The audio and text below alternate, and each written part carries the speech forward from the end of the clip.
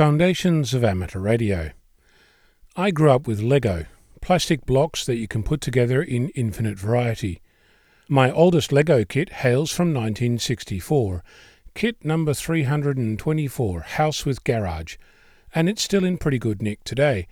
It's missing the tree and the car, and the garage door is broken and a few blocks have vanished, but putting it together the other day reminded me of the art of building. Today I still play with Lego. In fact, after a hiatus of several decades, I pulled out my old boxes and started sorting my blocks. That led to building the house, and while I was at it, I managed to reconstruct my first Lego Technic kit, 850, forklift, bringing with it a flood of memories. Why the Lego? It has been my source of inspiration for many decades. It has allowed me to imagine something and then go on to build it. Over the years I've learned that this is not a universal experience. I recall one friend who was gifted a huge Lego car but had no idea that you were allowed to modify it, and I blew his mind converting his four-cylinder engine into a V6. That same eye for the possibility exists in all of us. You need to look at things in a different light. One of my friends likes to shop online. He also loves to roam through the local hardware store, and I get regular photos of things that are useful. Last night I got a photo of a square washer, plate of steel, galvanized, hole in the middle with the caption, "I've got plans." I took one look at it and knew that I too had plans for that washer, which is why thoughtfully he bought a couple for me too. I didn't even need to ask, it was obvious to us both. The central hole is just the right size for an SO239, so clearly the washer is just right to act as an antenna base.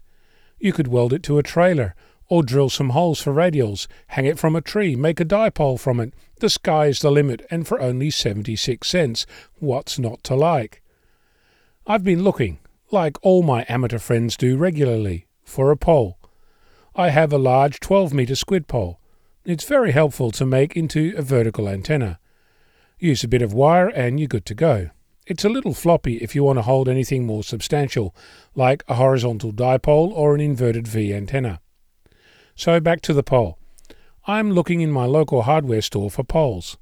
Of course, I could go with the pine variety, but I'm not keen on carrying a 3.6-meter wooden pole on the roof of my car, or for that matter, several of them, so I've been looking for other solutions. Tent poles, pretty cost-effective, strong if you can guy them, and the load is vertical.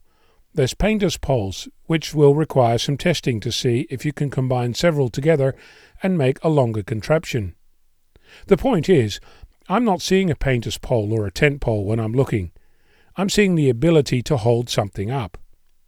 In the same way as when Calvin gets his hands on a large box and converts it into a transmogrifier, I wander the aisles of various shopping outlets looking for the possibilities that something might have, rather than the label written on the outside. Doing this is second nature, and achieving it is a matter of practice. The best advice I can give is to walk around with "what if" emblazoned on your brain. What if I could use this as an antenna? What if I could use this as a battery box? What if this fits into my car? What if this table is big enough for a field day? What if? That same what-if attitude will stand you in good stead when you experiment with antennas. Don't be afraid of failing. The more you fail, the better you learn. What if isn't scary. It's inbuilt into this hobby of amateur radio.